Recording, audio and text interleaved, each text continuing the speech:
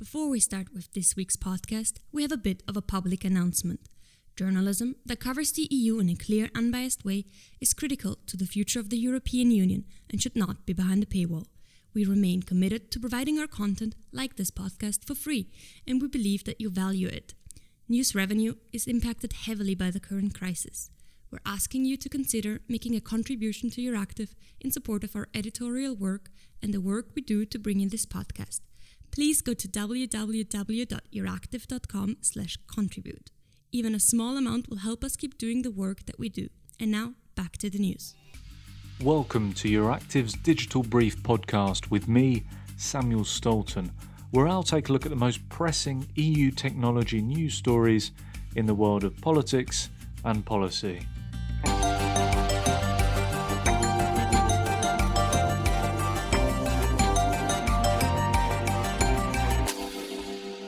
We are presenting to all of you perhaps the most important digital aspiration of Europe in a generation. Yes, indeed, those were the words of Peter Altmaier, Germany's economy minister, this afternoon on presentation of the Franco-German Gaia X cloud infrastructure project, which aims to effectively stave off US and Chinese competitors in the data infrastructure sector. It features 11 companies from France and 11 companies from Germany. And Altmaier said it was the starting point of a European data ecosystem that will allow for interoperable data exchange between a range of sectors in Europe at all times abiding by EU data protection standards.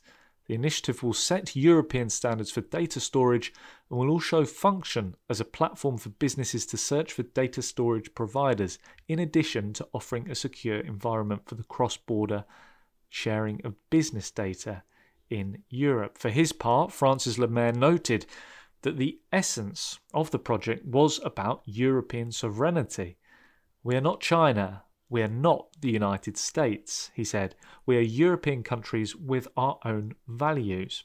That being said, Le Maire perhaps wasn't completely transparent in the involvement of extraterritorial firms in the project. So, as I said before, it will remain under a European governance structure, and it will only feature members from France and Germany, as well as the possibility for other EU companies in the future.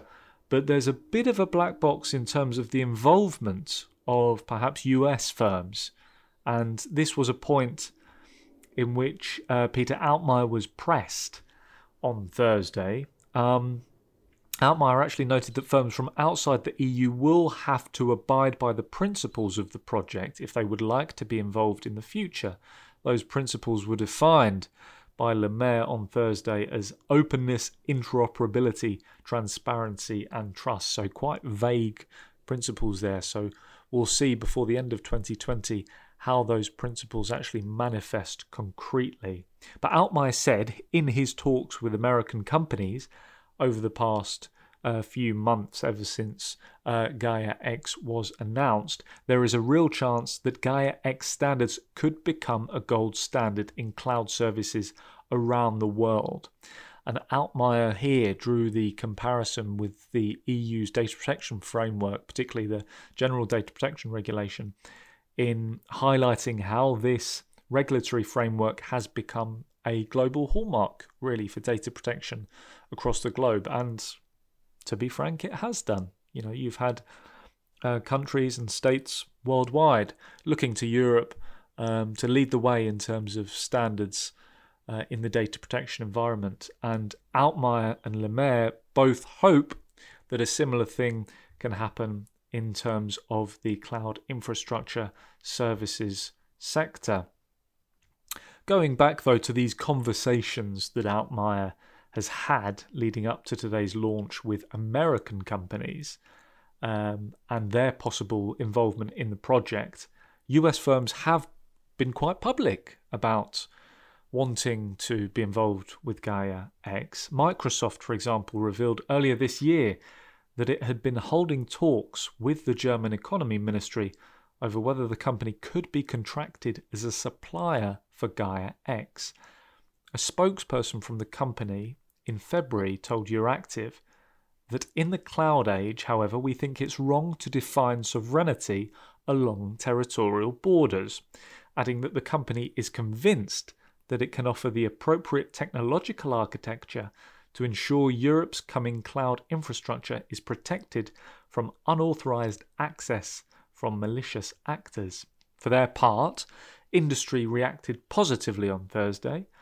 The Association of Cloud Infrastructure Services Providers in Europe welcomed the launch, and Alban Schmutz said that Europe's digital single market and European data protection values require a high-performance, secure and trustworthy cloud infrastructure that benefits all users. And just going back to the point made about Microsoft, it's currently unclear the extent to which Microsoft are or will be involved in Gaia X, but one would assume, obviously, that they are taking a relatively antithetical stance to the EU's position that sovereignty can be defined in terms of territory, right? So territory for the Europeans in terms of digital sovereignty means that technology should be developed and produced in Europe as well as being used here eventually. And part of the Gaia X objective at large is to make sure that Europe's dependence on American or Chinese data infrastructure services isn't too substantial. The project is due to get fully off the ground in early 2021, with first proofs of concept being available towards the end of 2020. And this is very much a geopolitical issue with regards to the future possible involvement of the US and China. And it remains to be seen, really, if the EU is able to stave off the digital authority of American or Chinese firms in this field, because this is a marketplace in which those countries dominate. And European countries, or rather European companies in the field, really don't have much of a foothold at the moment. So the whole idea behind Gaia X is that it gives the private sector the opportunity, the space, and the market to make the most out of their digital ecosystems. So watch this space for more on Gaia X in the next few months. And if you'd like to hear about all the other European tech, politics and policy news stories that have taken place this week, head over to the Euractiv.com website and click on the Digital Hub to access our weekly Digital Brief newsletter. And please don't forget to subscribe if it's your thing. Thanks once again for tuning in, and you'll hear from me again next week.